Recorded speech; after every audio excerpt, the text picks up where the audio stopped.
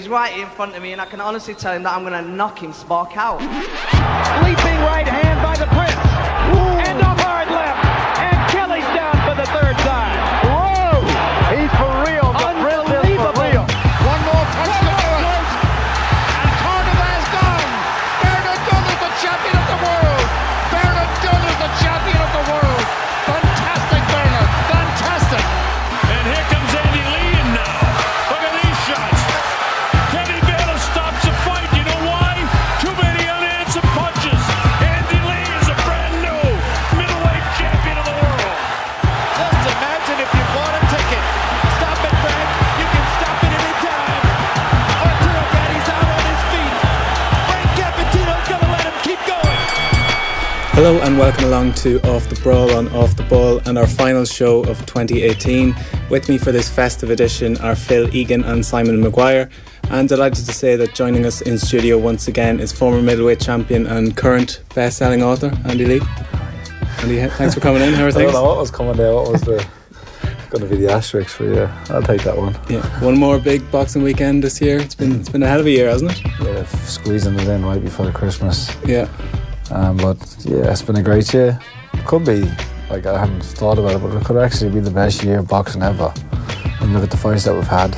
Even since September when we started the show, Phil, there's been basically fights every weekend, and you almost forget the fights that happened at the start of the year, but it's just been relentless, and it's in a good way. Yeah, no, like every time we've done the show, you're looking back on a good fight, and then you're looking ahead to one, and it has been relentless. I know this is a busier time of the year, but yeah, even I know we're going to talk about best fights of 2018. There is fights where you actually look back and I don't even remember it being in 2018. It felt like last year. So, and what a weekend to finish it off. It was kind of pre-off the brawl and post-off the brawl. Yeah. It's like the Premier League. Like, you know, boxing didn't exist before off the brawl. Simon, are you ready for some withdrawals, some boxing withdrawals? Yeah, go on. No, are you ready? Are you ready for this barren period in the next couple of weeks where... No, I'm going to Portugal tomorrow, so not really, no. Yeah. Escape into the sun? Yeah, this is it, yeah. Let's find the gym over there. Yeah. There is actually a nice little gym in Lisbon. Oh, we're going north of Lisbon, about an hour north, so it's BRAWL surfing and golf for me. Fair enough, sounds good. Well, you have a busy show today anyway, as the lad said. Lots to get into from the weekend just gone, and indeed the one coming up as well. But Andy, a lot has happened since we last had you in, not least the launch of your book, and it seems to have been received really well. You must be delighted with that. Yeah, happy with it. Haven't won any awards, missed out on a few awards, and that kind of, you want to wait, you give it out. Oh, it's great just to be nominated, but you do want to win. But no, I'm delighted with how it's been received, and by like people who I respect have of their own accord given me, like, sent me good nice messages. So yeah, it's good. It's a weird one having a life story out there, you know, having people can pick up a book and know your business, but that's what I signed up for. But I only kind of, once it was out there, I kind of realised that was the case, you know. But you're get a lot of strangers coming up to you in the next few years where they'll be telling you things that were in the book that are buried, emotionally, psychologically buried. No, it's nice. Yeah, it's a good book, and I'm proud of it. So Niall Kelly, my ghostwriter, he did a fantastic job, and he was good. Like, it was a real collaboration, so it was good. Yeah, and it's been really well received, as I said, and I'm sure a lot of boxing fans will be picking it up over the Christmas as well. As I said, a lot has happened since you were in. Not least, you've been on commentary at some big fights, and not least Tyson Fury against Deontay Wilder. Have you still managed to work out how he got up in round 12? You know, I think it's just, I don't know. Who knows what was going through his mind, but from the outside looking, I think, like, when he landed on the floor, I think he was internally, he was really thinking, I'm done here, it's over, you know. And then you get that voice where you just say no, you know. To me, it's just like a decision he made in the moment to get up. And because at that stage, if you're down, you've already lost and you're beaten. So what has he got to lose? So he just wrote it out, didn't he? You know, it was. Yeah, I thought it was very interesting. The ref said afterwards, like, when you look at it from all the camera angles, he's down, he's done. That's a straight away call it off. But the ref said about a week later, Fury grimaced when he looked over him, so he obviously didn't see it. So he knew straight away that he was good, and obviously he got up. So that's why he let him carry on, which I thought was. I thought the referee did an excellent job. You know, but he would have been justified had he weighed it off straight away. You know, within in that even counted, if you didn't 1, 2, it's done. You know what I mean? And then no one would have complained. But I thought he gave him the chance, and I think that was probably because he probably felt Tyson was winning the fight. it was a remarkable performance and a great occasion to be there, and even the week of it was pretty special. Yeah, it was amazing, and he boxed brilliantly on the night. But Freddie Roach came out with some interesting comments for those who might have missed it. Here he is, just in conversation with Christine Leahy of Fox Sports 1. So you think he could have knocked him out a couple times? Yes, I did. Had he been more offensive? More offensive, and the thing is, he did hurt him a couple of times, and I was disappointed that he didn't get a chance to finish him, and it was funny because we had one fight earlier in the night. Which one? The first fight of the night. Okay. It wasn't televised, but Ben gave the exact same instructions to the 126-pound fighter that he did the heavyweight fighter. I said, wait, why are you saying the same thing? Why are you treating these people the same? These fighters know each other, but they're not the same. No. And his instructions were the same and choreographed for both guys. So I was a little disappointed. I think I told Tyson, I says, maybe I can help him along the way, and because he did a great job with the conditioning, the weight loss, and all that. And he's only a 26-year-old kid. I mean, he was. If Tyson had won, I think I wouldn't be the youngest trainer to have a world champion anymore, because he's a year younger than me. Wow! Oh, wow! That's interesting. When I had won my first title, I was 27. So, if you wind up being in his corner again for a rematch against Deontay, would you then insist on being the guy who talks to him? Possibly, but the thing is, me and Tyson and his brother spoke about it. We said, okay, let's all go home and enjoy Christmas, and we'll have a meeting either in the UK or here in America with each other. And we left it at that. There you go, Freddie Roach, with some interesting comments on Tyson Fury's lead trainer, Ben Davison, and just the general tactics around the fight. It seemed a bit strange that he left it so long after the fight to come out with this, and then the nature of it, just trying to undermine Ben, which I thought was pretty much uncalled for. Yeah, I'd agree. I think everyone's across the board. You want the gig? Yeah, of course. Yeah, of course. I think the reason he allowed Tyson to train in his gym and kind of caught him a little bit and cozied up to him was because of that reason. Everybody wants to train the heavyweight champion, or be associated with him, but he might have had some point in saying that he could have been more aggressive at times, and there were times when he hurt Deontay Wilder and could have forced the issue, but that's not what you do in public. You don't do it in public, and he's been condemned, and he's probably come down in a lot of people's estimation because he's done that in public, and immediately after the fight he was full of praise, so yeah, exactly. And I was full of praise for the addition, and I thought he did kind of fill that experience void that was there with Ben. Obviously he hadn't never cornered a fight of that magnitude before, but there's no harm in home truths in one sense, but it's just the way he went about it. Kind of didn't do it face to face, did it on a big platform like that. And he did allude to the fact that Ben was given the same instructions to Isaac Lowe that he gave to Tyson Fury. Is there any truth in that maybe? I don't know. I wasn't at the Isaac Lowe fight. He was the first fight of the night, and the arena wasn't even open when his fight was going on. But I don't know. Look. But do all trainers not have a certain way that they would conduct themselves, a certain message that they would send out to fighters? Yeah, they would. There would be, especially when you're training two fighters at the same time. You can, I know it's different with different sizes and different. Even the opponents you're fighting, you can't always box the same, but there are certain go-to things. You might have 3 or 4 things. Maybe keep your shoulders loose, keep stepping the feet, keep moving your head. Simple things work. Those are basic boxing 101. So you would always reiterate those things. But I don't know. I just think he's clutching at straws, and I think it's poor form really. That's him out of a rematch, isn't it? Definitely. Tyson's not the guy who's returning anyway.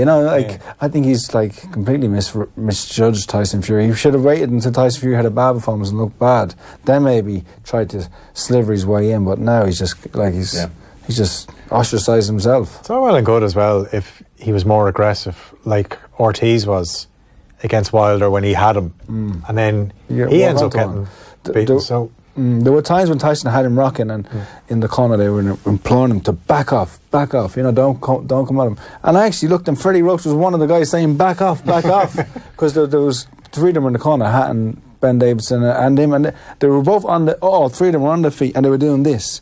like, because Tyson was like backing Deontay Wilder up into their corner, and they were saying back off. So, look, everyone can see it for what it is. Yeah, and I'm sure the fallout from that will run. But you did a bit of a Jason Quigley after that fight. You went from LA to Sheffield, and for the Brooks Arafa card, that was a strange night by all accounts. But that was obviously TV as opposed to radio, which you did with Mike Costello. Is there much difference, or do you favour one over the other? With Mike Costello, you really have to be on top of your game, because like, it's Wiley. He's widely regarded as the best, and he is the best. In terms of what he has to do, as soon as the bell goes, he's just like, go, and he's non-stop describing like in the moment instantly of what's happening in the ring, and he's articulated it perfectly, and the thing about what sets him apart, I'm not sure, but he's been a boxer. He was a boxer himself, he just missed out on the Olympics, and he was like, I don't know if he went to the Olympics, but he just missed out on the Olympics, but he was a good amateur boxer, and I think it kind of helps him a little bit more with his commentary and how he describes what he's seeing, and even the emotions that both fighters might be feeling, and he paints a real picture with his words, and then it's like once the bell goes again and you have that minute, then he throws it over to me, and then you have to do a job and try and give an insight and an interesting and fresh insight every round. So with TV, people can see what's happening a little bit more, so you don't have to be as descriptive. But it's huge difference when you think of LA, a heavyweight title fight, to compare that. No disrespect to Sheffield, but Sheffield was it December? Yeah, December in the rain. Yeah. And the fights weren't as good. Although the John O'Carroll fight was an exciting fight, and a great fight for him to learn off.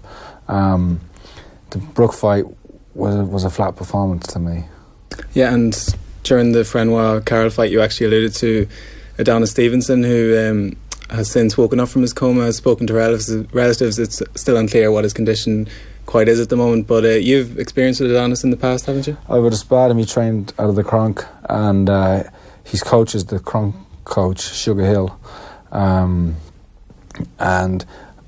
I got I was watching the fight while I was in LA the same day as Tyson Fury's fight, and they showed it on the monitor in the arena. I was watching it.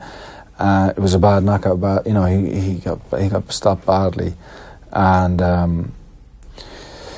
the signs were bad, and then but a few messages to Sugar Hill, and then it's kind of been quiet. I've sent him a few, I'm not asking what's going on, I'm just being supportive, but he hasn't gotten back to me, so hopefully now, hopefully everything's okay. It is an induced coma, so that's good, that he has time to heal and hopefully come back, but that's the dangers of the sport, isn't it? It's the dangers of the sport, and it's a reminder for everyone out there in the ring and out of the ring who that is. It's not a game. It's not a game. Serious business. Yeah, and just the last point before we move on to the weekend's action, it's of course worth getting your thoughts on the Ray Moylett fight in Castlebar. Even in defeat, he sort of tapped into something in the Irish market, and that's what Irish boxing fans have been looking for a long time. I think a rematch is warranted, because I think if they had a rematch, he'd choose different tactics and win. I think he traded too much, he stood too much, and burnt up a lot of it. You can't underestimate the fact that it was a homecoming on national TV and that he was the headline show in his hometown, and the anxiety and the pressure that brings, and that's how he kind of fought early on. And it was kind of like once the knockouts happened, it was kind of like a relief that he could free himself up and box a little bit, because he was trying to prove something, or trying not to give an inch to Yukazi, that was the guy's name, wasn't it? Yusqueta, Yukazi. That's my guess. It was now. That's his actual name. But he was a tough guy. He didn't lose to a bum. He lost to a tough seasoned fighter. Those Mexicans, they might not have the record to prove, but they have the experience in their gym, and he knew what he was about. Yeah, it's just interesting you mentioned the homecoming, because we talked about it last week, and when I was watching the fight, I just thought he was hanging around waiting to go into the ring, he was there. And look, I know they wanted to put on a good show, but you fought in Limerick before. You have to just ask. You have to laugh and all that, and you have to be for want of it, you have to be an arsehole, you know. You have to be, because you have to, like, and especially, I suppose, and he's Westport, a community like that, where he'd know nearly everyone would know him, so he'd have to make time for them, or maybe feel you have to make time for them. But sometimes you just have to just be an arsehole and blank people and go about your business, you know, because and then once it's over, then you can do it, you know. But no, I think a rematch in the new year, maybe around March or late February, would be nice for him, and there'd be definitely an appetite for it, you know. So come back, rest up, and learn from it and get better. Maybe cut out the, you know, St. Patrick's Day parade in Boston into the ring and just get in there and start boxing straight away, you know. So I told you last week they love pipe bands out west. My wife is from out west, and there's pipe bands everywhere. I thought it was good. Yeah. I thought it was nice. Yeah. I enjoyed it. Like, I thought it was a great ring walk. You know, there was a bit. I didn't have really well organised in terms of getting them to the ring, did they? It was very tight. Oh, how you doing, Mickey? Yeah. You know, there's like, you know, everyone was like jumping in for selfies. I was trying to get on TV. Yeah. But no, I think look, he can come back from me. He can learn. Yeah, and hopefully not too long before he's back in action. Reyes was just one of many classic fights in 2018, and we might select some of the other standout clashes from the year and look forward to what might lie ahead as well. That'll be towards the end of the show. We'll also look ahead to Saturday's slate of action as a busy boxing year ends with a bang on this side of the Atlantic.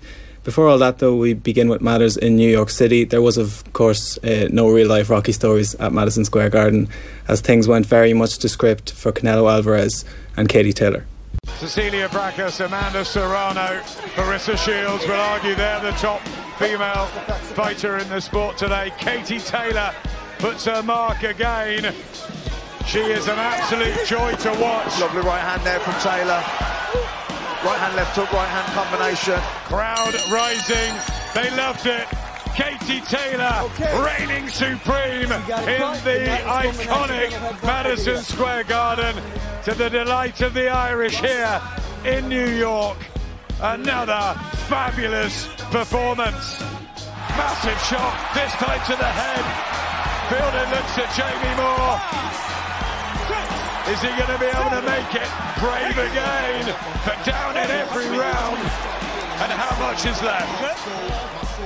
I don't think he's going to survive long. I think another knockdown, the ref's going to wave this fight over. Oh, big beautiful body shot. He almost goes down. It is over. Canelo Alvarez, emphatic, stunning, and another devastating victory to add to the pile as he becomes the WBA regular super middleweight champion. That's 3 weights now. And he arrives in a new division with new challenges. And although Rocky Fielding was as brave as he could have been, he was simply outclassed. Canelo Alvarez there giving short shrift to the threat of Rocky Fielding at MSG, the Mexican debuting with a 3-round 4-knockdown splash at super middleweight. It was Katie Taylor who stole the show in New York City, though, the newly nicknamed Bray Bomber, blitzing the undefeated Eva Wallström in typically fervent fashion. Simon, we gave Eva the big sell last week, but Katie was just too good as normal. We did, and rightly so, and I was happy to see her trim me under the bus on Twitter after the fight. I thought she did well. It was just Katie's on another level, which is typical enough. We said it would be her toughest test, and she got the fight she wanted in the last bout. I think it's safe to say she got the workout she wanted. Yeah. But it just goes to show the level above these other competitors she's at. I mean, Wallström tried to outbox her for 3 rounds, wasn't working, changed it up in the 4th and just tried to turn it into a brawl, and she got out-brawled, for want of a better phrase. So it was her toughest test in that sense, but she's just light years ahead of these contenders at the moment. Pretenders. Yeah. What do you think, Phil? Yeah, doing Bray proud, is she? Absolutely, yeah. As a resident in Bray now, she did us proud. She always does, and it goes back to the conversation we've had many times on the show, that you talk about who she's fighting and you say, look, you know, she's fighting an unbeaten world champion who has had a training camp. People think that, you know, she was just plucked out as a late call-up. Now, Wallström was meant to be fighting herself, but that fell through. So she'd been in training camp. She comes in and they fought at the amateurs. This girl is a superstar in Finland, and she was just outboxed like a shutout on all 3 cards. And I just think the American crowd that mightn't have seen Katie Taylor before, especially the New York crowd, like they can't have not but been impressed by her. And you saw a picture of her and Sugar Ray Leonard, and there was even an interview where people were saying, you know, people were comparing her to Sugar Ray Leonard, and her profile just keeps going up. There was even a part of the fight where she just landed a combination of body shots, and I think Matthew Macklin was on commentary for Sky, and I think he kind of likened it to Gizmo from Gremlins, where, you know, the soft, cuddly Gizmo, and then if you don't feed Gizmo, it turns into a gremlin. And Katie is kind of like that outside the ring, the nicest possible person, so gentle, so kind. Get her in the ring and someone presses a switch and she's just different animal altogether. And 2019 is going to be even better for her. Yeah, it was a brilliant performance, and we saw boxers like Katie and they're quite reliant on their dance partner. You know, like Cindy Serrano didn't play ball at all, and Katie wasn't able to showcase herself, but with Wallstrom kind of was there to put on a show as well, and it made for a great fight. Yeah, like, he needs someone to come at you, he needs someone to box with you. And she looks, she goes from strength to strength. She's got a tough, I think she'll have to, like, it's hard to say she'll step up in competition because she's just beaten an undefeated world champion, but, you know, they're talking about Amanda Serrano and maybe Holly Holmes and Selena Brockhouse might come down a weight or something like that, but I think she had a great point now where she's getting the recognition she deserves, and her profile is at a high point that when these big matches do happen, when she faces these girls in the next year, that they'll get the, you know, the credibility they deserve, and obviously the platform they deserve in terms of a headline bill, whether it be in America or in England or cross fingers one in Ireland, who knows, you know. And Phil, you alluded to it there. You've the usual dissenting voices questioning her level of opposition, but her last 6 opponents had been world champions or held world titles. Jessa McCaskill, who this time last year fought at York Hall, has since gone on to win a world title up a weight, so she's fighting good opposition. It's just, I'd like to see a rematch of that fight with you guys. Because I remember actually we watched it here in the office, and it was untidy, it was scrappy, ugly. Yeah, it was, and we were kind of maybe. I suppose we were so used to watching Katie just outbox opponents. So, but do you know what? It'd be interesting to see how she'd approach it next time, because she'd know what McCaskill would bring. Yeah, she'd probably have a fair idea. The thing about McCaskill is she didn't have she wasn't in awe of Katie Taylor in some ways. Some of the opponents are. You know, some of them are like, they're her hero. You know, like Katie Taylor's their hero. You know, probably a bit of that on Saturday as well. Yeah, so. The one with McCaskill, she didn't have that, like, you know, that kind of they had the respect because of the competitiveness, but from an attitude standpoint, she was coming. She wasn't getting her glove signed by Katie. No, afterwards. exactly. She was coming to fight. You could tell in the lead up to the fight that she had a bit of attitude. She had an edge, and that might have did get under Katie's skin, because Katie in the fight was calling her on and getting involved in that, and that. You know, that was kind of playing against her. So it'll be an interesting rematch too, now that she's won a world title and has that behind her. It's definitely one they could make again. And you can see that Eddie Hearn obviously bought into it as well, because he's since signed her up and gave her a big platform in Chicago. She was Chicago's first female world champion, so I'm sure that is something he's thinking about down the line. I think he mentioned himself that her ideal 2019, Katie's that is, would be another champion, Rose Valenti or Delphine Pursoon, and then Amanda Serrano towards the back end of the year. So we'd all be happy with that, wouldn't we, Sam? Yeah, I think so, and I think Eddie Hearn deserves a lot of credit for the push he's given Katie. When the matchup was first announced, I was like, I don't know about this, and he's delivered. You know, he kind of said an awful lot of things in City Hall a couple of years ago that he was going to bring it to America and pay-per-view, Joshua Cards, Wembley, the whole lot, and he's delivered. He's actually surpassed what he said he was going to do, and it looks like it's teeing up for a huge 2019 for Katie Taylor. Yeah, and the first outing seems set to be St. Patrick's weekend in Philadelphia. We'll have to get the Off the BRAWL credit card out for that one. If you give it back, Ronan, cheesesteaks are expensive. But you have to look at, she is like, you look at the matchroom roster, you obviously have Anthony Joshua, you have like Ryan Burnett who's injured, Josh Kelly. Katie Taylor's one of the biggest names in the roster, you know what I mean? Yeah. There are a lot of good fighters in there. But you're talking about like household names or stars or things like that. There aren't too many, you know. Like they have Kell Brook and Amir Khan, but they're household names. But you can judge, like people were saying in the last performance, that their stars are slightly waned a bit, you know. So you look at people who are on the up, and that she's one of the biggest names in their roster. Yeah, and certainly on the American side of things, because short of Anthony Joshua, there's not that many marketable names on the American side of things. So she will likely headline that card in March. But John O'Carroll seems set to feature as well in the co-feature with Tevin Farmer. And we alluded to him earlier, Andy. You saw him in Sheffield, and probably was he a little off his best that night, or was it just a style matchup? Yeah, it was maybe a little bit of both. Fenmore was a good fighter. He was experienced, and he was probably better than anyone gave him credit for, really, because there was hardly any footage of the guy in trying to research him for the fight,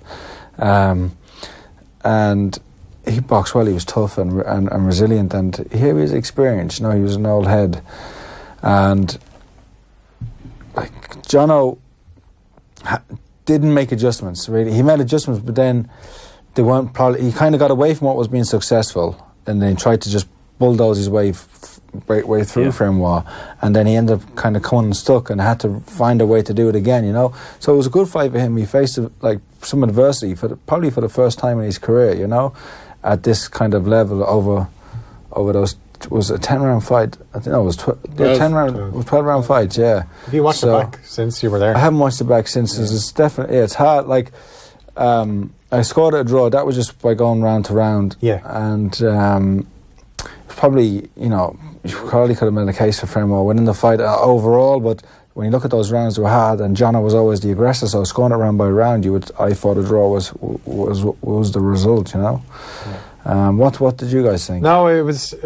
I thought watching it, I thought Fremont got it. But see, it's a different fight watching it on TV, and you're watching it ringside. You're seeing the impact of the punches, and well, there was something rounds where there would only be one punch either way, and then with Jono being the aggressor all the time and trying to initiate the fight and take it to him, then I would say I'm going to lean towards him in that sense, but it's some of those rounds are very tight,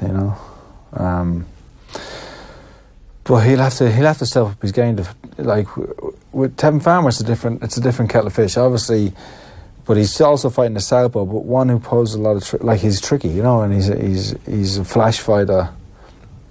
It'll be interesting to see how much substance he has when he's faced with someone who's going to be in his face all the time. Yeah. What do you guys think about that fight? We talked about it last week because we weren't really, before the Tennyson fight, you didn't really think Tevin Farmer was a big puncher. So I'd be interested to see how John O'Carroll could cope with his power or lack of. Could he walk through it? Or I could see him being very frustrated all night long, and Farmer coasting to a pretty comprehensive points decision if he turns up with the same game plan he did against Frenois. Farmer's very, very slick. So he mightn't. The fact is, hopefully he's learned from the Frenois fight. He needed that fight because Frenois was very, elusive as well and kind of annoying him. And what Jono failed to do, at the start, which was working, he was moving his head before a punch and then moving his head after he punched. So before and after his attacks, his head was always in a different position, and his head was never in the one place, and it made him elusive but also unpredictable with his attacks. And that's what, to do that for over 12 rounds it takes a serious amount of conditioning, especially when you're dealing with being punched back at and you're trying to it takes a lot of work and a lot of conditioning. And there were times when he was tired in that fight against Frenois. He's going to have to improve on all those aspects and be able to maintain that for 12 rounds against Tevin Farmer. And if he can do that, he can pose Farmer problems because he's intense, and Farmer likes to have some time. He likes to look pretty and be slick and move around.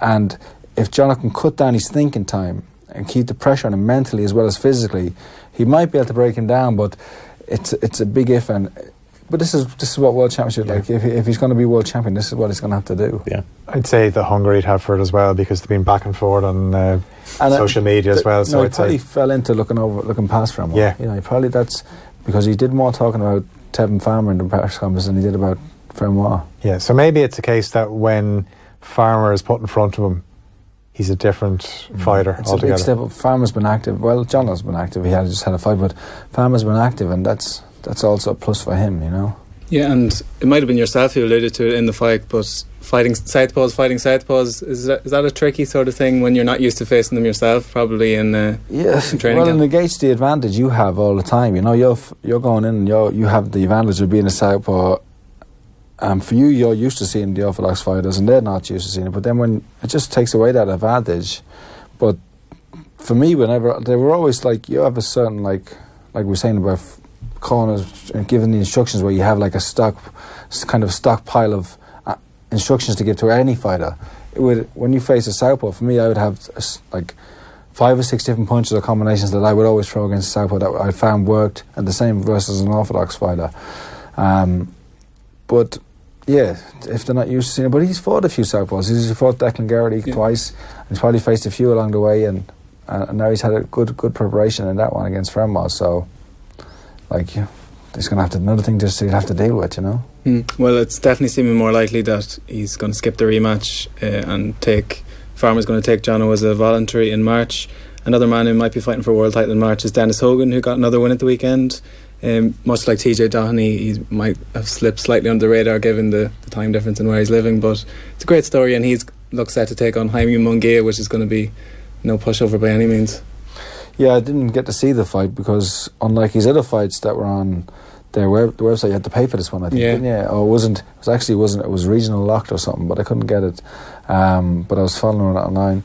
Yeah, he's done incredible to be the number 1 ranked fighter, you know, especially in Australia where there's not a whole lot of boxing, you know, to get so highly ranked. And did any of you guys see the fight? No, I tried to do a bit of research last night, but I couldn't. His profile has obviously gone up, and like Jeff Horn as well, the association with him as well. But I'm just like, he's had 5 fights outside Australia, so he's done most of his 30 fights, 5 outside Australia.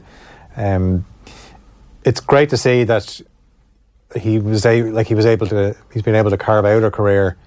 You know, we've seen it obviously with TJ Doheny as well, going to Tokyo to win a world title. That I suppose if there's boxers here that think it's not working out, that there is other options for them. Yeah, it takes a special, like, that's why what TJ did was more remarkable, because within Australia you can build up a good record facing kind of mediocre opposition, because there's not a big boxing culture there. But it takes a special one to step out of Australia and then win a world. You know, because usually you'll have to step out of it unless you're like a huge star in your home country, like say like Anthony Mundane or Jeff Horn or somebody like that. Michael Katsidas. Yeah, but he went to America. You know, eventually he fought in England first, I think, and then America. Simon loves Michael Katsidas. Number 1 fan over there. Number 1 fan. He's a great fighter. Yeah, I met him once. I went to see him fight Marquez, as you guys know, and oh really? Yeah, and I met him in the bar in the MGM Grand about 2 hours afterwards, after he went to the hospital, and just had a lot of time for us and all that stuff. Followed his career ever since, and before. But yeah, as I was saying, like it does take a special fighter to step out of that kind of comfort zone. Like, and going in against Muniga he'll be going into the lines down, because he's a guy who could possibly very soon, if not before, move up to middleweight, because he's a big guy at the weight and he's a big heavy puncher at the weight too. So would you worry about Hogan then? He doesn't have many knockouts.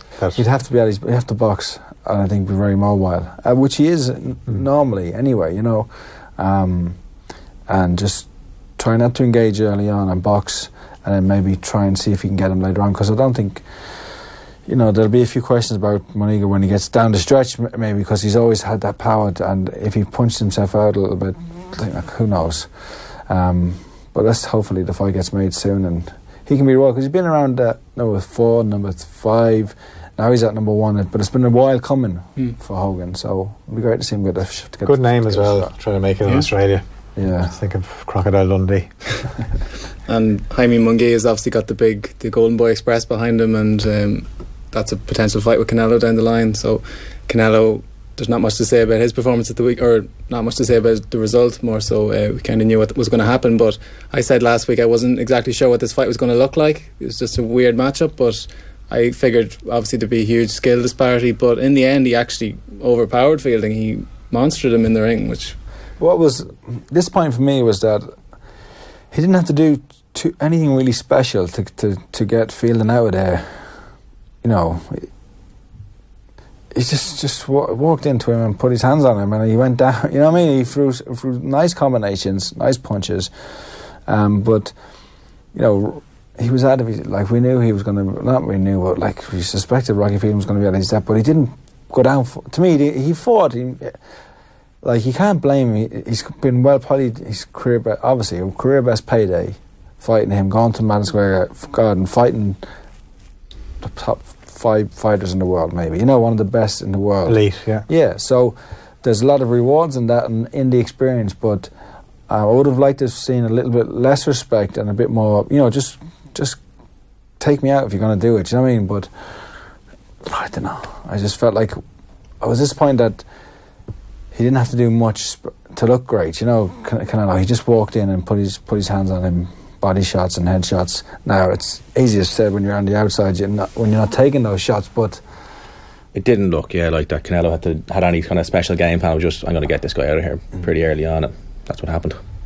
Yeah, and like, you looked at them before at the weigh-in and you could see obviously the height difference, and people say, you'd have a reach advantage, but like, when you're as good as Canelo, like, that's not an issue. I mean, Phelan had to come down to his height because he was protecting his body, he was doing everything he could to protect his body. He was afraid of getting another one of those shots to the body, so eventually he ended up coming down and he was fighting eye to eye with Canelo, so the height difference was just gone from the first round. As soon as he landed the first body punch, Phelan had to come down to him.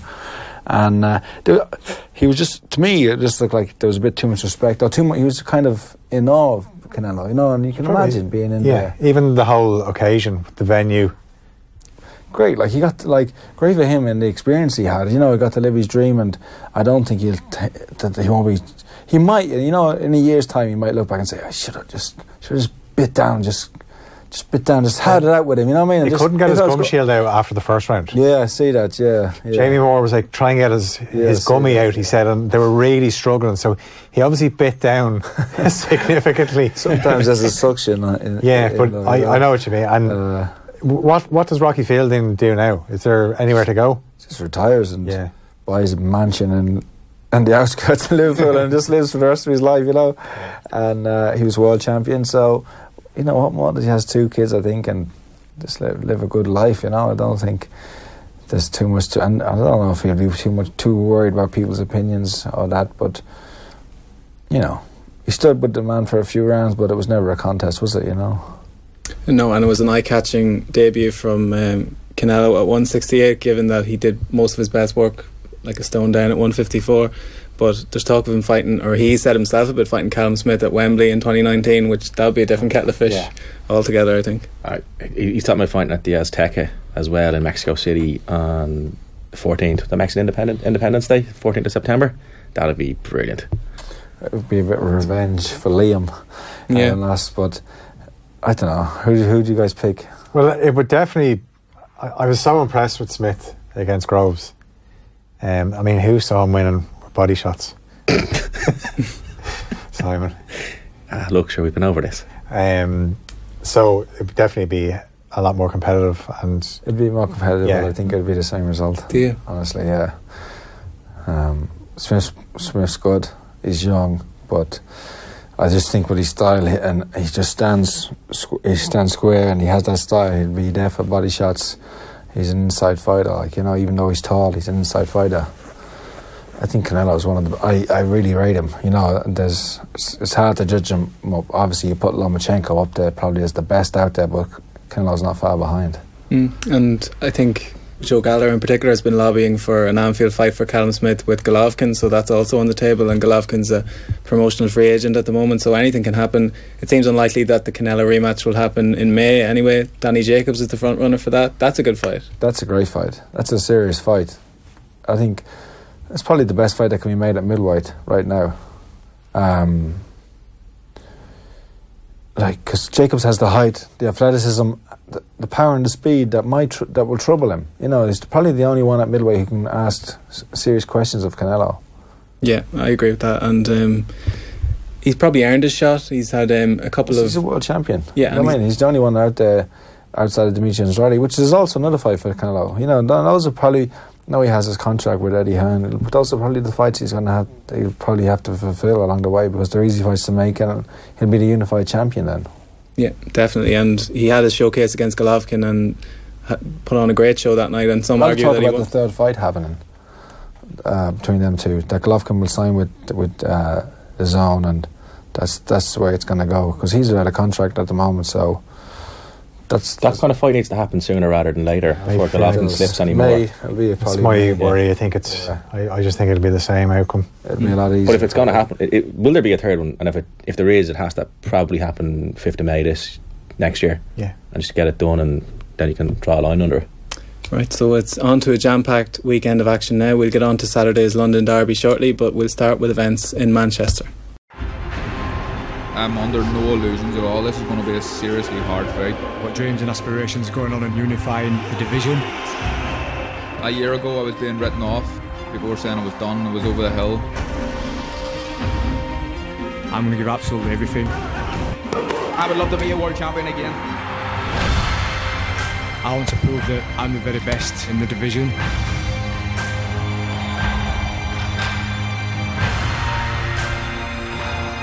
There is mutual respect there, and we're letting the boxing gloves do the talking. Happy fighter's a dangerous fighter. I'm in the prime of my life.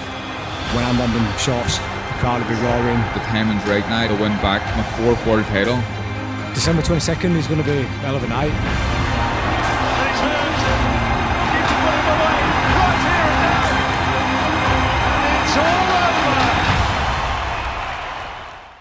There you have it, Josh Warrington and Carl Frampton getting set to do battle at the Manchester Arena. A great matchup for a whole host of reasons, not least tactically, but Phil, even from a high point of view, two of the biggest fan bases in British and Irish boxing, both men sold out or packed out even stadiums in their last fight, so it's going to be electric on Saturday night. Yeah, it's brilliant. It's a perfect way to end the year. I know there is probably fights the following week, but this is a great way to end the year. And you think back to Warrington and Selby, we probably underestimated what Warrington could do, and a lot of people went for Selby, but this is a really hard fight to call.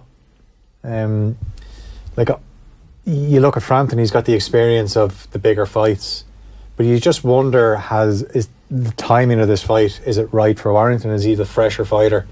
And what was so impressive against Selby was he was just relentless for the whole fight, and you kind of thought, oh, he'll have to slow down. He never did, and it was a split decision, but that was another poor judge's card. One judge where you thought, that's obviously the judge that snipped out to the toilet for half the fight. But I think I don't know, I thought when the fight was made, or even if it was made earlier in the year, I would have gone for Frampton. I had no problem saying Frampton, but now, as we're building up to the fight, I'm starting to lean towards Warrington. So, not like Phil to sit in the fence. I probably look at it too much where I'm thinking, I can see how Frampton will win, and then I can see how Warrington will win. No, I'd be the first to admit that what you were saying there, I thought Selby would beat Warrington comfortably, and in fairness to Warrington, he's done everything that's asked of him. He's done it in quite a classic fashion, going up from English level, British level, European level, got his world title shot and won it. There probably are some mitigating circumstances with Selby in that he's since gone up to lightweight. He's skipped super featherweight. Such was the problem he had making feather, it seems. So weight could be an issue for Frampton as well, though. Yeah, although he's a small featherweight in height, but he's stockily built, isn't he? Quite stocky, yeah. I agree with what you're saying. Maybe Frampton has seen his best days, but I don't know if Warrington is the man to beat him yet. I'm not sure. One thing about Warrington fights in an unusual, unpredictable style, in that he has a offbeat foot rhythm. He fights in a pattern where he'll hop, and then when he sees when you're unset, he'll attack in, and he kind of bounds forward with a double jab, and then he'll throw wild shots. But he's always sitting low. He's always sitting low on his legs when he's exchanging. That he'll always come out to better. That was the pattern with Selby, him being the shorter man. But with Frampton, I don't see him getting much lower than Frampton in terms of when they're exchanging. Frampton does like to stand tall a lot of times too and box. Frampton will have to box. He'll have to box in this fight, but he'll have to box to his best, I think. Try not to engage too much in terms of exchanging with Warrington early on anyway. Give him any kind of momentum. It seems like a momentum fight, especially in that Selby fight. He kind of came out straight away, it was double jab straight. The first thing he does, within a second of the round starting, he leaps in with a double jab and then kind of gets his momentum going, and then the crowd behind him and that. and he just kind of built on it. Frampton, I think, will have to like kind of slow the fight down early on and make it kind of a thinking fight. Use his jab, use his feints, and use his footwork not to go back in straight lines, to move side to side, and kind of make Warrington miss a lot. And then I think once the fight settles down after around 3 or 4 rounds, then he'll start to box and show he's better technique and maybe he's better skill. But it is an interesting fight. It's going to be a close fight, I think. I don't know, like it's a close fight, but I favour Frampton because I think he obviously has for me he has a better pedigree, better amateur career, a better school, and he's been at the highest level for a long time, and an interesting point like that. You might say, oh, he hasn't looked that good, he might be past his best, but this is probably, I think this is his third or fourth fight with Jamie Moore now, Carl Frampton, and that in itself is a big adjustment, and this is probably only the time now that we'll see the benefits of their work together, and also to having that period of time together where they know each other kind of inside out, and they have that kind of unspoken understanding of each other, because all of these fights they would have been learning new things about each other, these fights up to this point. So I think it's a good time for Frampton. We might see his best performance in a long time, and that's so maybe like the kind of story that he's past his best might be not be past his best, it's just that he's adjusting to a new coach. So these are all things that are in play during the fight. Yeah, I looked back at the Santa Cruz, the second fight, the loss, and the only reason he really lost that fight was because he started slowly. I think it was about round 3 before he really got going. He just couldn't claw back on the card. That was because Santa Cruz didn't, like in the first fight, Santa Cruz came at him, and when Frampton's at his best, he's counterpunching, he's moving, he's feinting, and he's drawing you in, and then he's making you pay. And that Santa Cruz just didn't step into him. Santa Cruz was out jabbing him instead, and then by the time he made an adjustment, the fight was already slipping away from him. Yeah. He was 3 rounds down at least. He was, and they even said that afterwards that they started slow, they didn't adjust for about 3 or 4 rounds, and they just couldn't claw it back. And like the one thing he got clipped a couple of times with an overhand right, and between Selby charging him with his head, or not Selby, Warrington charging him with his head and his overhand right, he has to be ready to go from the start. Yeah, he'll have to be switched on. Like he has been, even like I watched him fight Luke Jackson again. I watched it the other day, and he was caught a couple of times by Jackson, who wouldn't be on the level even of Warrington. So it's having to, maybe it's having to want to when he has to be switched on. He will be switched on, But he is a hard fight to predict and to read, Warrington, and probably a hard style to box against because he had no amateur experience, and that's probably why he has this awkwardness that he's kind of hops, and then he has like an instinct where he sees you kind of resetting or chases him, then he'll just attack you, with swarming punches. So difficult style. And to me, Frampton just has to kind of slow the pace down early on. Who is under more pressure, even though Warrington's the champion?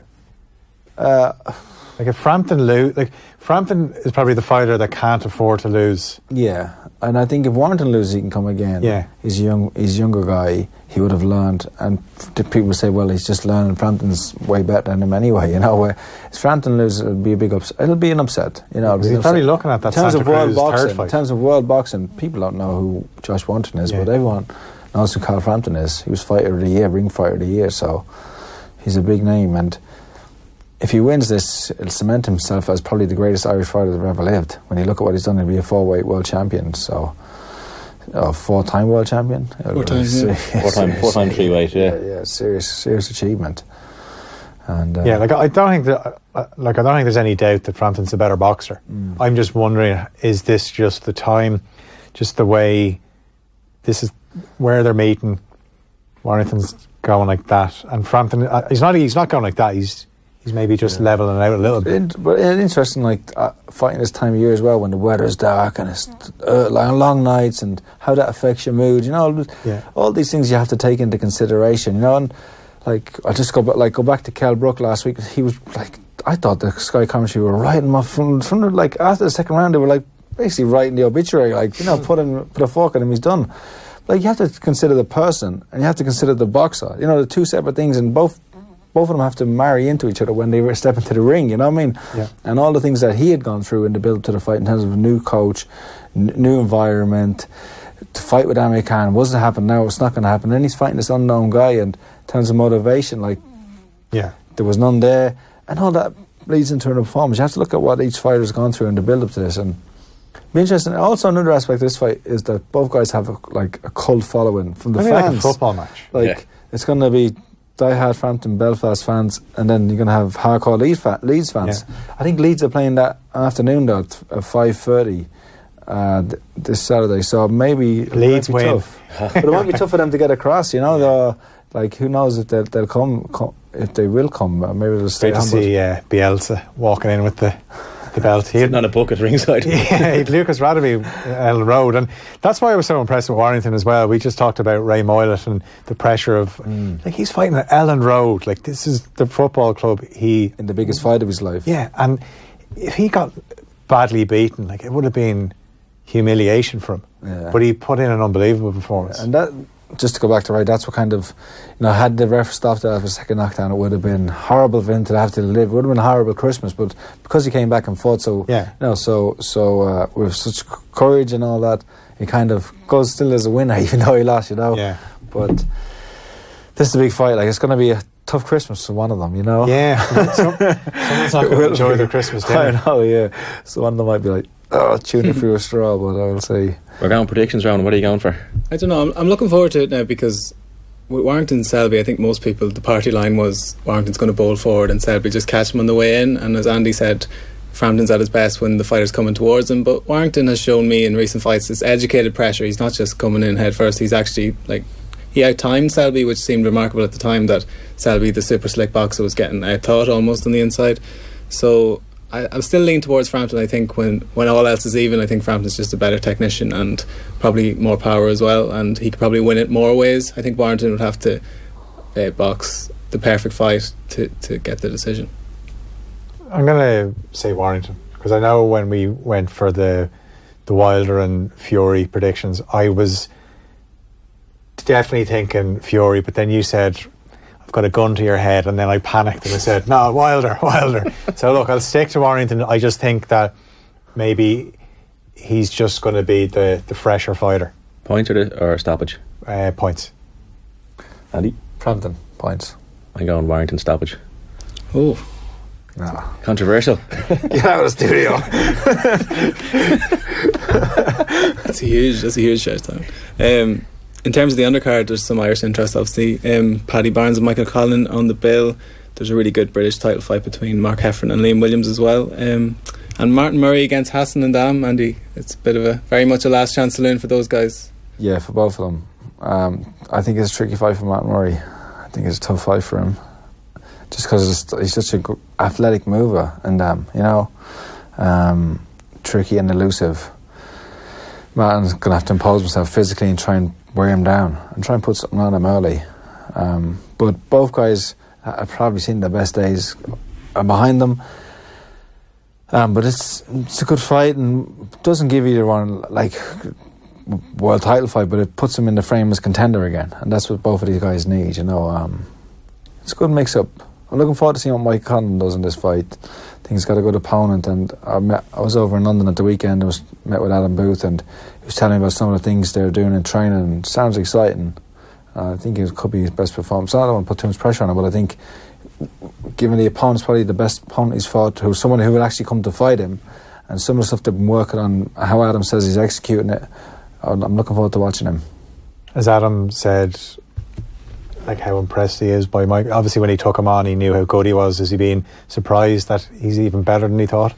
Yeah. He says Adam thought to me that he needed some work, to transition as a professional boxer, and also Adam has a very particular style of boxers and boxers that he likes. So he needed some work, but I think they're getting it now, and it's like what he's doing in sparring. In terms of what Adam was telling me about some of the stuff he was doing to sparring partners, it sounds like it's going all the right way. So I'm looking forward to seeing what he does just in this fight, but also next year. Because I think we'll see the best of him coming in the coming year. Yeah, looking forward to 2019 from an Irish perspective, definitely. And all eyes will be on that card in Manchester as well. You can catch it on BT Sport and Air Sport on Saturday, and Andy will be on BBC 5 Live calling the fight with Mike Costello again. So Yeah, it'll be good. Plenty of ways to catch that fight. Rightly or wrongly, Sky Box Office have a show of their own down south that same night as Londoners Dillian Whyte and Derek Chisora square off once more. I keep having to fight these donkeys over and over again. Do I look like a donkey to you? Don't drag me into that one.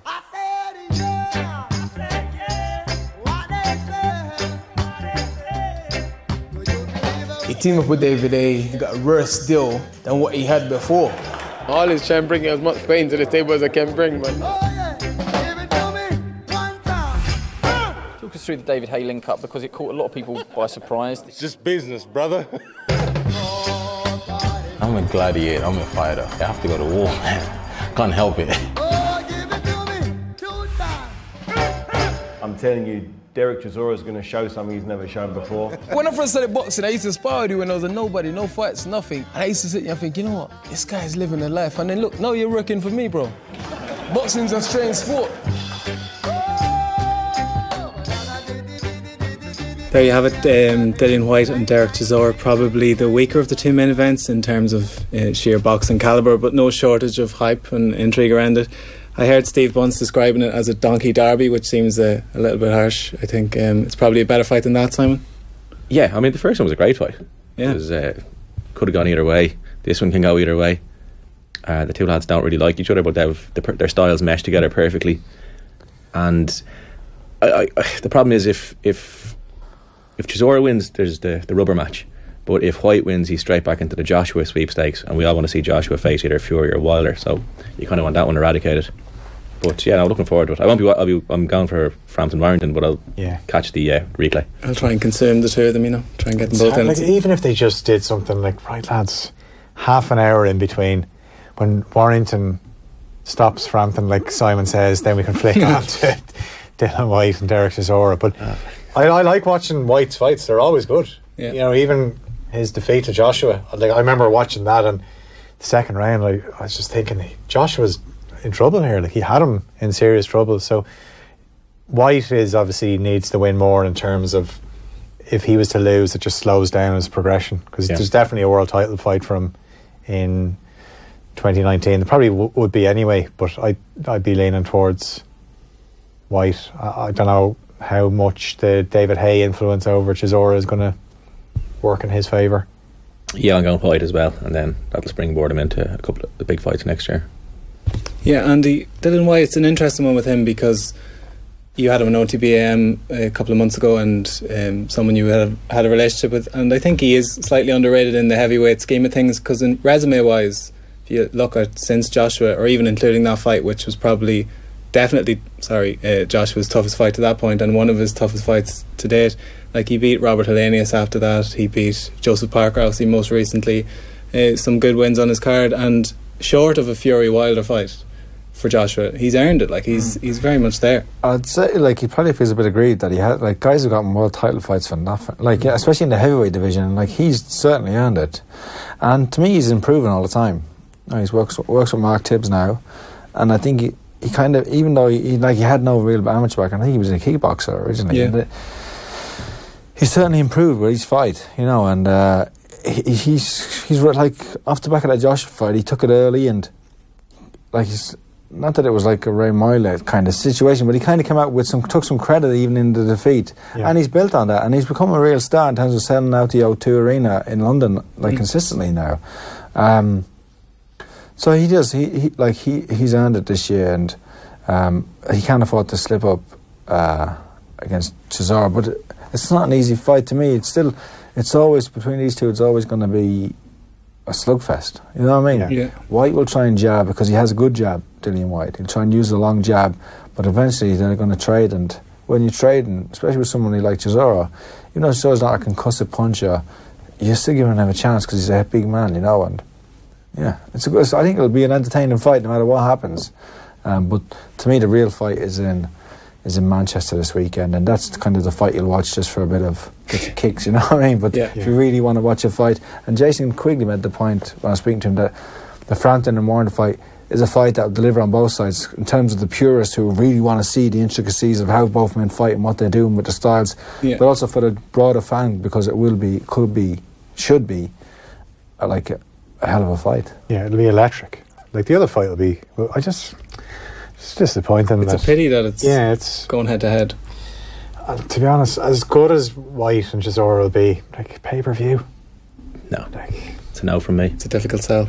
But I think it will be very much round 13. I think it'll pick up where they left off. The only thing is, I just get the sense that Dillion's a bit more emotionally detached this time. He's not as invested in all the... This is going to go out the window when they throw stuff at each other at the press conference. But I just think he's a bit more detached. He's grown up a little bit. Something will happen in the press conference. I can see them trying to sell the fight. Possibly, yeah. No, something's going to happen. Every time they throw a table, it's another few grand onto the pay-per-view receipt. What did Chisora spat water at? Klitschko, Tally, yeah. But he's always durable. Like, he's fought all the best. He spit the water at Vladimir in the ring, and he slapped Vitaly. Like, this guy, like, he was getting away with everything. You know what I mean? Like, who? Like, you know what I mean? No, so you give anyone respect. I like Derek Chisora. Yeah. I think he's a serious contender. Like, you know, he's been in there for so long, and he's always value for money. You know what I mean? And good character outside the ring too, like in terms of his banter. So I do like him. Yeah. Their 2 year suspended sentence for the table throwing incident just expired there, like a couple of days ago. So they're off the reins again. What were the chances? Yeah, I know. What were the chances? It's mad that's 2 years ago, but a lot has happened since then. I don't know. I think Dylan will get the result on the night, and then in terms of the undercard, a very much a stronger undercard in Manchester. I think on a whole. That's your... Man, if I some like Frampton and Warrington could be in the ring at like 1 a.m. though, you might get a chance to see, because like look how many fights are there. Like if they go along, Saunders is he'll have to be a 10 round. He can't go back to 8 rounders, but he'll probably only go 2 or 3 rounds. And then you have like Williams against Heffron. That's going to be a good fight. That's going to go the distance. Conlon might get a few rounds. Paddy Barnes, we don't know what he's in with. Like there's a few fights on the undercard that will go along, you know. They'll go along. Matt Murray would probably go 12 rounds. It's probably going to be a long night. Yeah, and I think London has a slightly earlier curfew than Manchester, so those two things balancing out, I'm sure it's feasible that you could watch both of them. I'm not sure how many people actually will do that. In terms of, that's almost our lot for 2018 now, but I think I alluded to Whyte against Parker, which they traded knockdowns, and that I was at that fight. It's one of the best fights I've seen this year. It's probably not quite in the fight of the year conversation, but just to get your thoughts on that, is there any fights that stick out, lads, over the year that you want to put right at the top there? Phil? Ronan agrees with me on this one, because like I have it recorded on the skybox at home, and you know when you're getting to Christmas and the memory is eaten up and you're like, I'm going to have to delete stuff, but I can't delete the Linares and Lomachenko fight, because it was just such high caliber boxing. And I know we talked about Lomachenko last week and his win against Pedraza, but that fight he got knocked down, but then the way he stopped Linares was brilliant. That was the fight I was alluding to earlier, where I had to actually go back and check, was it this year? It's in May. So it just shows how much boxing has been on since May, that it just got pushed to the back of the queue. Like, but I'm certainly putting it back up at the top. It was that good. Well, that one, but also Canelo Triple G too, because you want to see a third fight. The controversy of the first result carried into the second fight. It's gone on. What can you say? You know, I mean, you cry out for the top middleweight bouts or the top welterweight bouts, and GGG Canelo too lived up to the billing. I think. Andy, I know recency bias, you were at Fury against Wilder, but anything else that sticks out? I would say both fights you mentioned were up there. Like, it's hard to pick, so you're picking, you know, just for maybe just for personal reasons. But I loved that fight with Lomachenko and Linares. I thought it was one of the highest level of boxing matches you'll see in a long, long time. Something that would stand, like, similar to Golovkin and Canelo, two fights that would stand the test of time, that you'd look at. These are just two excellent boxers. Yeah. Fury and Wilder, in terms of, like, just of the occasion, the drama that happened in the fight. There were so many unknowns with Fury going into it. You didn't know what he was going to be like, what he was going to have left, and the tension that Wilder brought in, that at any moment he could, you know, flip the switch with one right hand. So I thought that was, like, all three of those fights, they were a great shout for fight of the year. But Yeah, it's hard to pick them. Like, I would say Linares and Lomachenko was my favourite fight personally, just because of the level. I know I was also there live, so that would probably be my favourite fight. But there's some great. We're probably forgetting so many good fights, great fights, like, you know. So yeah, no, there's dozens, but the any Lewis wrestling fights have you got in there? Listen, he was just shaded for Fighter of the Year by Usyk, I think, who was also brilliant this year, and like he went to Riga and beat Maris Briedis, one of the greatest fights I've seen certainly, and the Gassiev fight, obviously not a brilliant fight, but just a remarkable performance against an unbeaten champion, and then came to Manchester in the most hostile of atmospheres and took Tony Bellew out in front of his hometown fans. So from a Fighter of the Year perspective, I think Usyk's right up there, isn't he?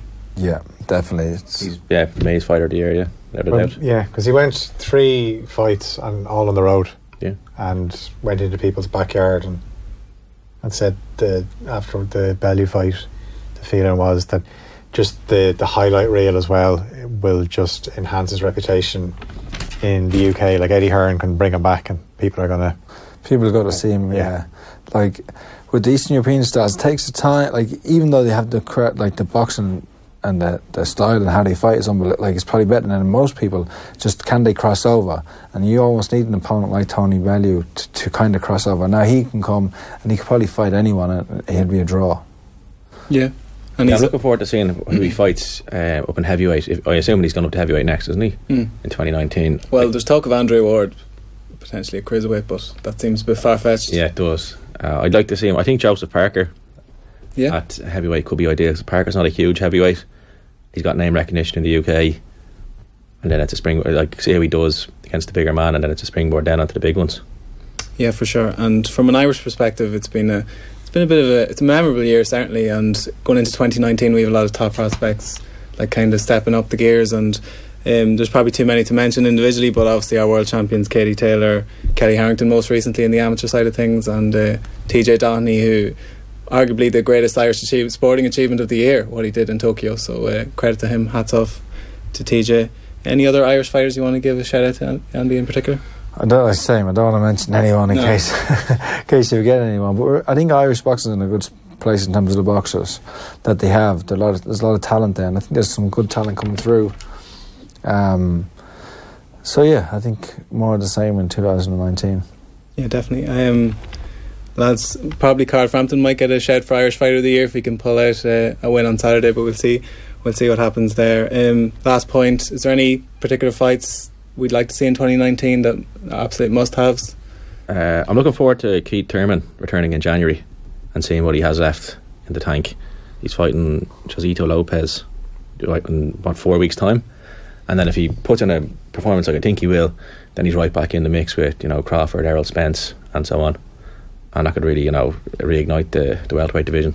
And we know who the winner of Pacquiao Broner is going to be fighting, Phil. We know who's Floyd Mayweather will be back in 2019 it seems. Can we not mention Floyd Mayweather in 2019? He's got an exhibition on New Year's Eve, doesn't he? Oh, that's true, yeah. That didn't make it into our Fight of the Year conversation. I know we've got this little triangle now of heavyweights. I've no problem watching Wilder and Fury again, but I think before that I'd like to see Wilder and Joshua, and then maybe Fury can have another fight and then fight the winner of that. But just to see, because some people felt with the way Wilder performed against Tyson Fury that Joshua would have no problem taking out Wilder, like maybe not giving enough credit to the way Fury boxed that night. So Wilder against Joshua is one that intrigues me. Obviously Canelo, Triple G, Part 3, Warrington and Frampton, the winner, maybe Valdez. But see, if Frampton wins, he'd probably want to fight Santa Cruz. Yeah, Valdez has been mentioned a lot, hasn't it? Especially by Bob Arum, who's his promoter now, who has a deal with Frank Warren. Yeah. So there's an avenue there where the fight could be made. I think the biggest fight of all is Fury and Joshua. Yeah, but is it? I just worry that it's not going to happen. That's why I almost think the Wilder and Joshua fight has to happen first, and then if Joshua wins, then Joshua and Fury happens. Yeah, I think Wilder Fury, it's most likely they're going to try and settle their business and then take it from there, hopefully back end of the year, which is a shame that it's taken so long. But I think they're enjoying not having Joshua out of the loop. Oh, very much so. I think it's so. I know what you're saying, and I would like to see Wilder Joshua, but I think Wilder and Fury are like I said, any of that three, it's what we're going to see. But Big Baby Miller, no. Not interested. No, he's just not at that level. He's gonna there's talk of Joshua fighting him. I know the winner of Whyte Chisora maybe. But that would make sense. Yeah. If it's Whyte. Yeah. It's Whyte. It's Whyte, yeah. I think he's kind of put himself behind the barrel a little bit by booking Wembley so early out. It would have been an option to maybe have a low key, in inverted commas, fight against Miller in America as sort of a showcase, but he's sort of. I think him and Miller still sell out to Wembley though. Do you? Miller's a great talker, great self promoter, and he's a huge man. He's a big man. He's a big guy. I wouldn't fancy check his last weigh in there because I'm sure he's getting close to I don't know. I wouldn't fancy sitting beside him in the sin. 300 pounds. He's a huge man, you know. He fought Thomas Adamek. It looked like his little brother. I know he can fight. He would have been in training camp with Klitschko a lot. A lot of times when I was there, and he can fight a bit. You know what I mean? He's a tough guy. Another kickboxer as well. Kickboxing background. So I think they'd sell that fight. Yeah, especially if the other two are engaged in a fight. That's kind of the way it's going to. To me, I think it'll go that way. Nice one. Well, it's great to see the heavyweight division is alive and well, and we've plenty to look forward to there and in all the other divisions as well. Thanks a million for coming in, Andy. Cheers, lads. Thanks, See you again soon. Simon, Happy Christmas, everyone. Happy Christmas to you all. Yeah, take it easy, lads. Thanks to everyone for tuning into the show so far over the last couple of months. Enjoy Christmas, and we'll chat to you in the new year. Those Christmas lights light up the street down where the sea and sail meet. May all your troubles soon be gone. Oh, Christmas lights keep shining on. Those Christmas lights light up the street. Maybe they'll bring her back to me.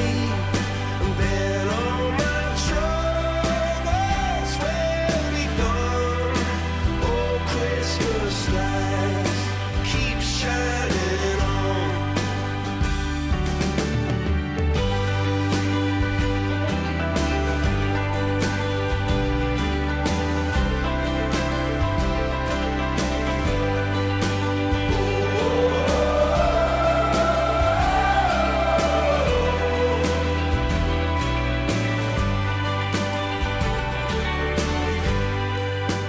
Oh, Christmas lights light up the street, light up the fireworks in me. May all your troubles soon be gone. Those Christmas lights keep shining.